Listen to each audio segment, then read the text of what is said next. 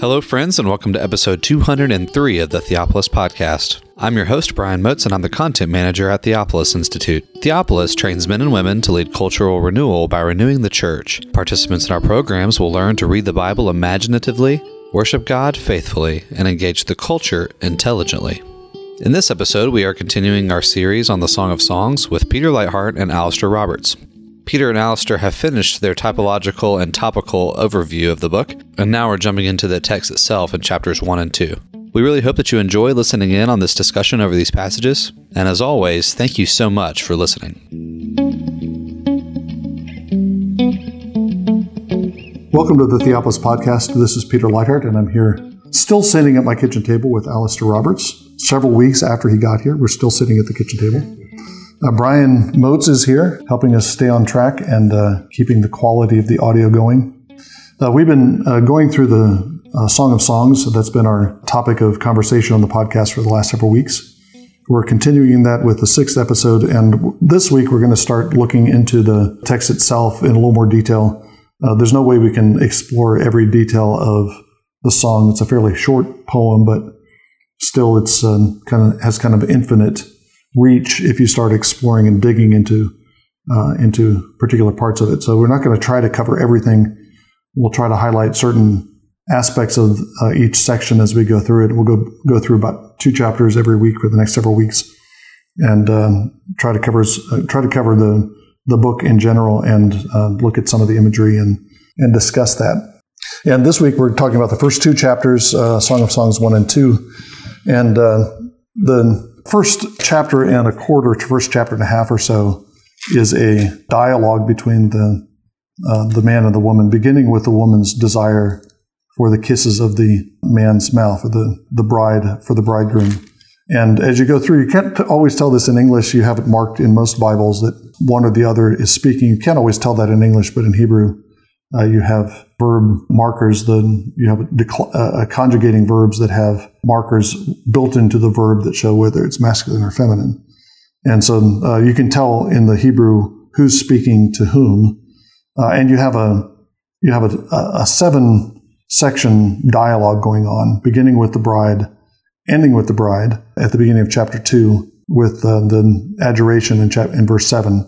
And so 1:2 through 2:7 basically makes up the first section, and you have this back and forth. Some Bibles will intervene or put in a chorus, and there does seem to be several places where there's a plural group, 1:4. We rejoice in you.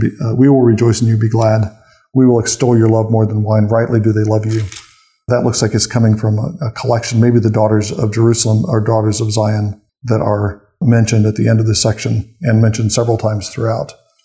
Basically, you have a 7-section opening in the first chapter and 7 verses, and then you have what seems to be a connected scene in verses 8 through 14 of chapter 2, the bridegroom, the lover, bounding over the mountains to get to his beloved, and then it ends with this somewhat cryptic reference to foxes, the little foxes who are ruining the vineyards. Catch the little foxes for us. And verse 16, we'll get back to this, but one of several times where we have this statement of mutual possession. My beloved is mine and I am his, which is just a kind of a concise summary of the kind of love that the song is depicting throughout. One other general comment before we go into details, but Paul Griffith's Brazos commentary on the Song of Songs is well worth reading. Griffith says at the beginning he doesn't know Hebrew, so he didn't try to comment on the Hebrew text. Instead, he comments on the Vulgate.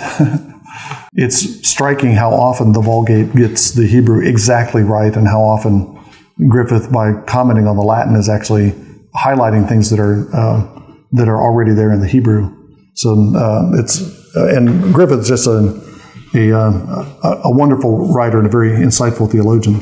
But one of the points that he makes at the beginning of his commentary is that the Song of Songs is a poem of desire and recollection. It's not a poem that is describing the moment of lovemaking. And this may go, Alistair, to the comments you made a couple of episodes ago about the difference between the way the song is depicting lovemaking and eroticism and the way pornography does. This whole poem is describing, maybe not the whole poem, but virtually the whole poem is describing anticipation of renewed contact with the lover, with the other, against the background of recollection of previous contact. And what Griffith suggests is that puts this desire, this love, this eros, into a temporal context, where the lovers are distended, to use the Augustinian image, between desire and memory. And that gives the lovemaking their very passionate desires a human element, because their lovemaking is part of a narrative, it's part of a story, it's part of a relationship that they've had together. Paul Kahn, in his work on putting liberalism in its place, discusses the significance of the difference between pornography and the vision that you have. For instance, especially in the story of Abraham, the contrast between Abraham and Sodom, and the way that pornography has no story. There's no sense of it being situated within the generative movement of human life. Whereas desire, as you describe it here, I think, does include the whole fabric of human life, and creation is caught up in desire. Yeah. Pornography tries to create these stories around the sexual encounter, but it doesn't. That's just dressing for the titillating act itself. But that's exactly the kind of point that Griffith is making. He says this: the intensity and complexity of human romantic and sexual need cannot find its fulfillment in the circumcision of two human bodies and minds. If that circumcision were limited to its performance, it would not be human lovemaking. In order to be human lovemaking, it needs to be placed in the order of time as an object of memory and anticipation, and in the order of narrative as an event about which the right story can be told. So, putting the love of the lovers into a storyline and into this temporal context of the bride is remembering the kiss of the lover and longing for it again, and that puts it in this time frame, which again highlights Griffith is implying, without necessarily saying, that you extract lovemaking out of that context and you extract it out of the human dimensions of human life. You turn it bestial. So pornographic sexuality, by removing sexuality from that temporal frame, from that memory and anticipation, is actually turning it into something other than human lovemaking. You mentioned 7 speeches in this initial section. I've heard the number 7 before. Is there any significance to that? I think this is the only place in the Bible where there's a structure of 7. I don't remember if I've ever tried to match these up with the days of creation. I'm not sure they would. But yeah, the sevenfold sequence is definitely with blackness and then the sun. Yeah. Yeah, you definitely have a creation sequence. There are other places in the song where you have that kind of imagery where love is a refreshment and almost a kind of resurrection. You have it a couple of times in this section. For example, in 2, 4, and 5, he brought me to his house of wine. Kids, it's not banquet hall; it's house of wine. He brought me to his house of wine. His banner over me is love. Sustain me with raisin cakes. Refresh me with apples because I'm lovesick. So the love is it has a healing potential. It restores the bride. And then the poem in 2:10 through 14, this part of that is about the coming of spring. Again, I think you have a list of 7 features of springtime that are mentioned. Arise, my darling, my beautiful one, come. Winter is gone. Rain is over and gone. Flowers have appeared in the land. The time is ripe for pruning the vines. The voice of the turtle dove has been heard in the land. The fig tree has ripened its figs, and the vines and the blossom have given forth their fragrance. I have tried to link that up with the 7 days of creation, and I think it works pretty well. But you have the springtime is a time of resurrection. So, and I think that fits in with the theme that we talked about in an earlier episode. You have the climax at the end of the song of the love that's stronger than death. That's as severe. It's jealousy, it's severe Sheol. It's the flame of Yah. So the love is a resurrecting power. Obviously, that's divine love that's being talked about in that section. But I think you also have the sense that, and I think this is a theological statement that's true to human experience, that there's a kind of new life that you receive when you're beloved and when you love. So I think that the sevenfold opening, I think, is pointing to that new creation theme that's running through a lot of the poem. Well, I mentioned osculation last time, I think, the opening desire for the bride has for the kisses of his mouth. And I mentioned that in connection with a kind of image of mutual consumption, mouth to mouth. And I think it's interesting to try to develop that in kind of in terms of biblical imagery, because this kind of relates to the new creation point that you highlighted. Adam comes to life, mouth to mouth or mouth to nose. The Lord breathes into his nostrils the breath of life. Adam is kissed into becoming a living soul. And the imagery that it doesn't necessarily use the imagery directly of kissing, but it does use an imagery of face to face and mouth to mouth. When, for example, Moses' communion with God is described, breath coming from God to human beings is a kind of divine kiss. So there's an exchange of breath and an exchange of life. There's a kind of mutual consumption, and the kiss also has connotations of it's a multi-sensory experience. I mean, you kiss somebody on the mouth, you taste, you smell, pleasantly or not. You feel. There's a multitude of senses that are invoked in that. It's the whole person that's engaged in this very intimate moment of a kiss. And I think that the power of a kiss, the actual power of that experience, I think, is related to all these biblical images that are behind it. It really is a kind of enlivening experience to have that kind of intimacy with someone. Think about this in having taught undergraduates for 15 years. Undergraduates are discovering their adulthood and have all kinds of sexual temptations. And I think one of the things that this line of thinking suggests is an extreme caution about the kind of intimacy that a kiss involves. I don't think we realize it becomes so commonplace for I didn't have sex with him. I just kissed him. We just made out. I didn't have sex with him. That's an extremely intimate kind of contact. Other than actual intercourse, it's hard to imagine a more intimate kind of contact other than kissing. You're actually breathing into one another. You're opening your body to one another in a way that resembles, even though it's not sexual intercourse, it resembles sexual intercourse. So there's all this biblical imagery, and that just kind of heightens the significance of it. I think practically it's a caution to be careful who you kiss, I guess. That significance of the kiss, as you suggest, is associated with breathing. It's also associated with ingestion. Mm-hmm. This process of taking the other and taking them in some sense, you're connecting with them in the same way as you connect with your food and also with the air that you breathe. Right. And I think that we mentioned this in the last episode, but that does feed into what feeds into the statement of mutual possession that we have at the end of the passage we're looking at. I am my beloved is mine, I am his. And that also kind of feeds into a Eucharistic theology. You have Eucharistic prayers, the Book of Common Prayer, I think, and Butzer's Eucharistic prayers of thanksgiving at the end of the Eucharist, use this kind of imagery, use this kind of language, that Christ may dwell in us and we in him. So there's an act of eating by which Christ comes to live in us. And that same act of eating is a union with Christ, so we become to dwell in him. So there's a kind of mutual consumption that from this reference in the song that feeds into that Eucharistic imagery. And even in addition to the eating and the theme of breathing, we have the theme of communication. Talked about God speaking to Abraham mouth to mouth.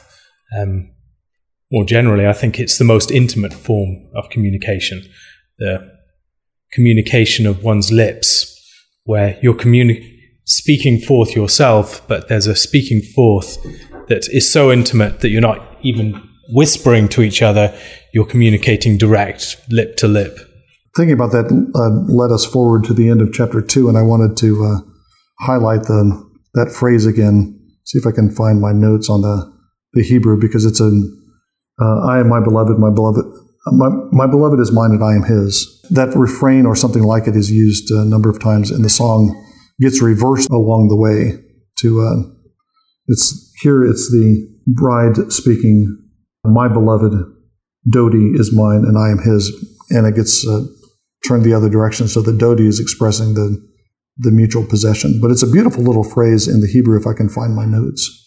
My beloved is Dodi. We talked about that a couple episodes ago. Dodi, my beloved, which is used 26 times in the song. The 26 is the numerical value of the name Yahweh, and the use of that, my beloved, throughout the poem is pointing to the lover as Yahweh. But it's Dodi li va'ani lo. It's got a neat little lilt to it. Dodi li, my beloved is to me, va'ani lo, and I am to him. I mentioned in the previous episode that fragrance is an important part of the poem, and that's related to the comment that I cited from Griffith. I mean, just as a phenomenological reality, fragrance is deeply associated with memory. We've got some boxwoods just outside our house here, and I can't smell boxwoods without immediately being maybe 8 years old and being in Williamsburg, Virginia, exploring the colonial little village in Williamsburg. That's the first time I remember ever smelling boxwoods. It doesn't take any effort of thought. As soon as I smell it, I feel like I'm back in that setting. You have other aromas that bring memories pouring back. The aroma of a beloved person's perfume or cologne that brings memory back of the person. But that's running through, that imagery is running through the whole poem. It's introduced here at the beginning. It's the bride speaking again. Your oils have a pleasing fragrance. Your name is like purified oil, therefore the maidens love you. It's part of the imagery of the bride as a flower, a rose of Sharon, a lily among the thorns. She's giving off this aroma and fragrance. And that too we could think about in terms of a kind of developed biblical theology of aroma. Lots of dimensions to that. Within the temple system, there are fragrances from the sacrifices. That's the goal of sacrifices, to provide a pleasing fragrance to the Lord. The priest serves, having been anointed with fragrant oil, so he's perfumed. I think of, if you ever walked by somebody who puts essential oils on, probably like walking by Aaron, just exuding this aroma of spices. And here, I think it is linked up with memory. In the sacrificial system, the aroma leads to the Lord's acceptance and covering of the person who's made the offering. Here, it's the fragrance of the bridegroom that's awakening the memory and the anticipation of the bride. Elsewhere in the song, it's the fragrance of the bride that's awakening the desire of the bridegroom. Both within the beginning of chapter 1 and also later on in chapter 2, we see the image of the vineyard and the shepherd coming to the forefront. Now, those are very familiar sources of imagery within the Old Testament, the vineyard being connected with Israel, for instance, in the Song of the Vineyard in Isaiah, but then also the imagery of the shepherd, the shepherdess, and the shepherd, Israel led by Moses, one carrying a rod out of Egypt, the leader of the people as the shepherd, David, the challenge to the wicked shepherds that we find in the prophets. How do we use that imagery in the context of the song? What role do you think it's playing here? Well, first of all, just to add a gloss to what you were saying about the use of vineyard imagery elsewhere. Jesus uses the vineyard in various parables, most dramatically in the parable of the vineyard. Funnily enough, that's where he talks about a vineyard, and it's the caretakers of the vineyard that are condemned for not giving the due tribute to the owner of the vineyard, and the vineyard is taken from them and given to another. So I think the thing about that parable in the light of the image of the song, in the light of the imagery of Isaiah 5, adds this erotic dimension to that poem. That these are caretakers of the vineyard, who is the bride of the Lord. You have that combination of images that's, I think, built into that parable. The general picture, I would say, is the shepherd is an image of kingship. The shepherd is the caretaker of the Lord's vineyard, who is his people. And the Lord has planted Psalm 80, picking up also on the imagery of Isaiah 5, that you have the vineyard transplanted from Egypt, planted in the land, is producing these grapes and this wine that's supposed to be for the delight and the joy of God and man. Israel is not producing good grapes. They're producing sour grapes. It's not producing wine that brings the Lord pleasure. The king's role is to cultivate the vineyard. The king's role is to make sure that the vineyard, Israel, is producing good fruit and producing wine that brings delight to God and man. So Solomon, as the writer of the poem, Solomon as a character in the poem, is that shepherd figure, ultimately the shepherd figure who is there to care for the vineyard. Elsewhere in Scripture, we have forms of imagery that would suggest some connection, for instance, between the threshing floor and the temple, and then the bringing together of husband and wife, or we have it in the story of Ruth and Boaz. That union is one that is playing with a certain subset of agricultural imagery. Mm-hmm. And here we have a different one that's focusing very much upon wine. Mm-hmm. Do you think we should observe contrasts between those, or do you think they're primarily complementary, distinct forms? They are probably trail off in different directions. I can see overlaps. The threshing floor as a place of Israel's the temple as a threshing floor is a place of sifting, but it's also a place of bread production. So Israel's being sifted and being prepared to become bread for the world. I think the temple is a house of wine, as I've been pointing out. That also has certain connotations of sifting and correction and judgment, insofar as the Lord's cup is a cup of it's a jealousy test, among other things. So Israel, in drinking the Lord's wine, is being tested for her loyalty. So I think there's some overlap, but I think I can't do it on the fly, but I suspect that they kind of trail off in different directions. Is there a possibility there's a contrast between the bread production as something that's connected with the beginning of the day, and then wine as that which is the rest at the end? Yeah, that would be one direction to think through it. It's not clear to me how to fill in those gaps right now. Bread maybe with raising up seed, and the wine imagery is associated with the promised kingdom, with the fulfillment and the rest at the end. Yeah, I think that. We're dancing around the themes of Jim Jordan's "From Bread to Wine," that's the sequence that he talks about. Bread as the beginning food, alpha food; wine as eschatological, omega food. We've also read your listeners out there, to Gisela Kregelinger's book on the spirituality of wine, and the interview that we had with her a couple of years ago, where we discussed this with her, and she talked about the very pervasive use of wine terminology and imagery throughout the Bible. It's once she pointed it out, you see how it really is all over the place in the Bible. I did want to highlight one other dimension to the vineyard in 1:5 and 6. I am black but lovely, daughters of Jerusalem. Verse 6, she explains her swarthiness, her blackness. Do not stare at me because I'm swarthy, for the sun has burned me.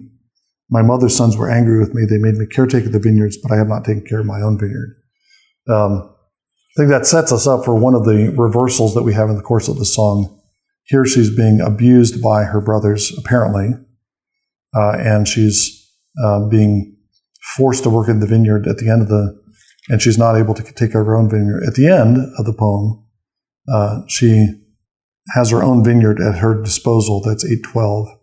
And there are references to the brothers that show that she's been kind of elevated above them, and there's this reversal in their relationship and reversal in relationship to her own vineyard. But the vineyard is a place of forced labor, and it's also associated. That place of forced labor is also associated with her color. I'm black but lovely, and she's swarthy or black because of the sun has burned me. And I like Robert Jensen has a neat little commentary on the Song of Songs in the Interpretation series. It's very short and compact and full of really interesting observations on the text, and then kind of typically Jensonian flights of fancy on the theological implications. But he suggests that this is a kind of Exodus picture, that this is a picture of Israel enslaved, being forced to work in another's vineyard, and that leaves a kind of a distinguishing mark on Israel that might be taken as a sign of a lack of glory, a lack of beauty. But in fact, that becomes a marker of the Lord's to the Lord. That becomes a mark of Israel's beauty. She's turned dark because of her punishment, but then she boasts that the punishment has turned her into someone who's black and lovely that the Lord delights in. Thought that may be making too much of the couple of verses, but I thought that was a neat way of connecting the blackness to the forced labor in the vineyard and linking it up with Israel's history. The reference to the blackness of the woman also suggests her strangeness, her otherness. She's not like the other daughters of Jerusalem. She contrasts with them. And throughout the song, we have imagery that is drawn from places outside of Israel, from Lebanon, from the mare of the chariots of Pharaoh, and the tents of Kedar. Mm-hmm. These are strange, exotic realms. They aren't Israel itself. Right. What is it about this particular woman why is she depicted as not the regular woman of the daughters of Zion? But just a note on the use of exotic, unexpected place names. I think that's part of a stylistic device that's used throughout the poem. I mentioned this at the beginning of our series, that the Song of Songs, I think, has more unique words than any other book of the Old Testament. In 8 chapters, it has like over 100 hapax legomenon, words that are used nowhere else in the Old Testament. And many of these seem to be loan words from other cultures, place names. Kedar is mentioned elsewhere, but they're place names that are just that are unique to the song.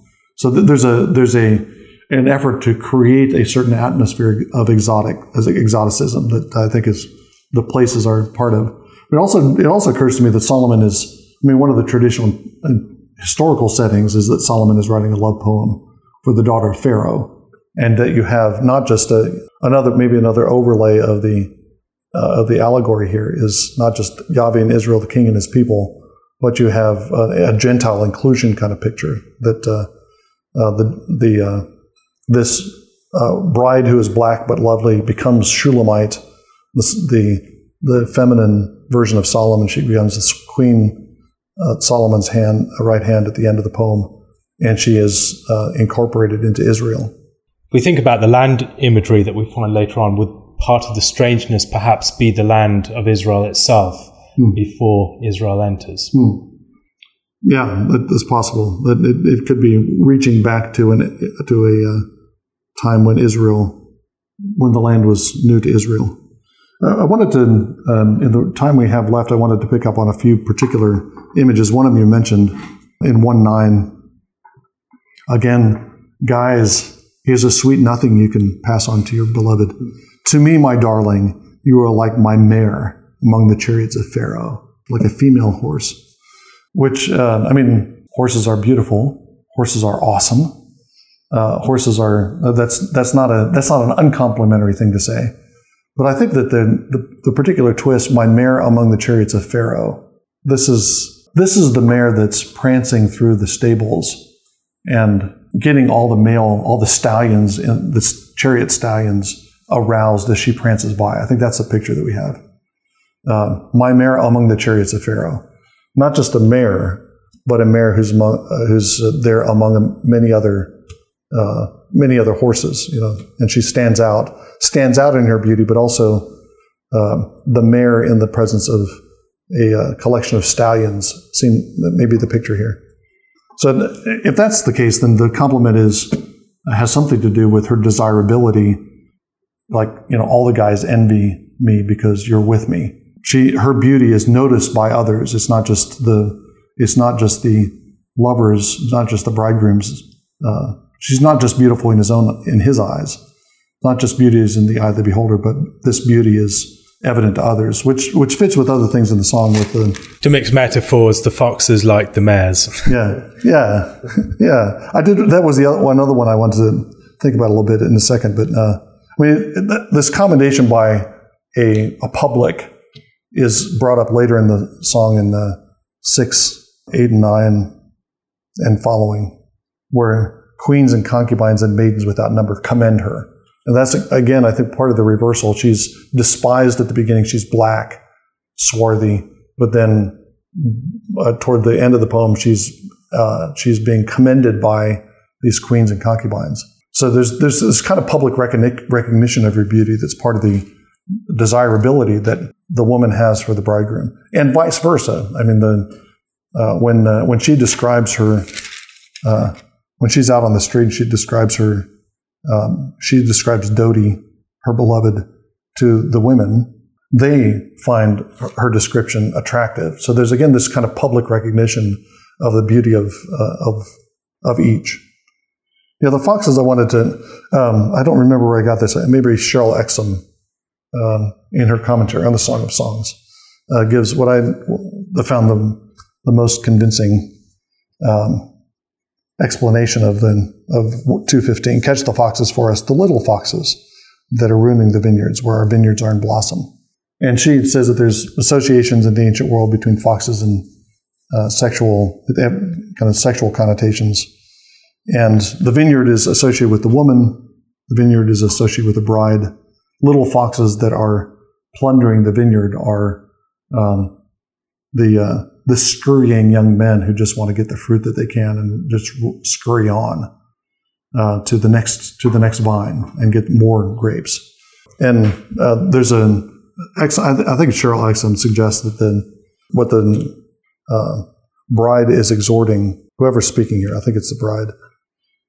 This is attributed to the chorus in my NASB, but there's somebody exhorting the women or the bride to catch a fox, not just to let the foxes are scurrying around, but they shouldn't be allowed to just grab what fruit they can and move on. That they should be attached to one vine. They should they need to be caught and be stabilized. I think of George Gilder's book, Men in Marriage. I don't know if you've read that in your research, but he partly on the basis of certain kind of evolutionary arguments suggests that men have this tendency to enter into multiple sexual partnerships, and it's women's chastity that kind of ties a guy down and doesn't domesticate him in the sense of removing his masculinity, but ties him down to devoting himself to a wife and to the future. So that's a fox that's been caught. And that's certainly a theme that we find within intertestamental literature. It's something that we also find in something like Proverbs, that vision of tying yourself, committing yourself to a particular woman. Whether that is Lady Wisdom or Lady Folly, that commitment occurs and it shapes that man's destiny. Thank you again for enjoying this episode of the Theopolis Podcast. For more information and for more content from Theopolis, you can check us out online at theopolisinstitute.com. We release new articles every Tuesday and Thursday on our blog, so you'll want to make sure to look out for those. You can also find us on Twitter at _Theopolis and on Facebook if you just search for our name. If you've been helped, sharpened, and encouraged by this podcast, we'd really love it if you would go to iTunes and leave us a review. It just takes a few seconds, and it really will help us along in getting our content in front of new listeners. That's all for now, friends. We really look forward to being with you all again in the next episode. And as always, thank you so much for listening.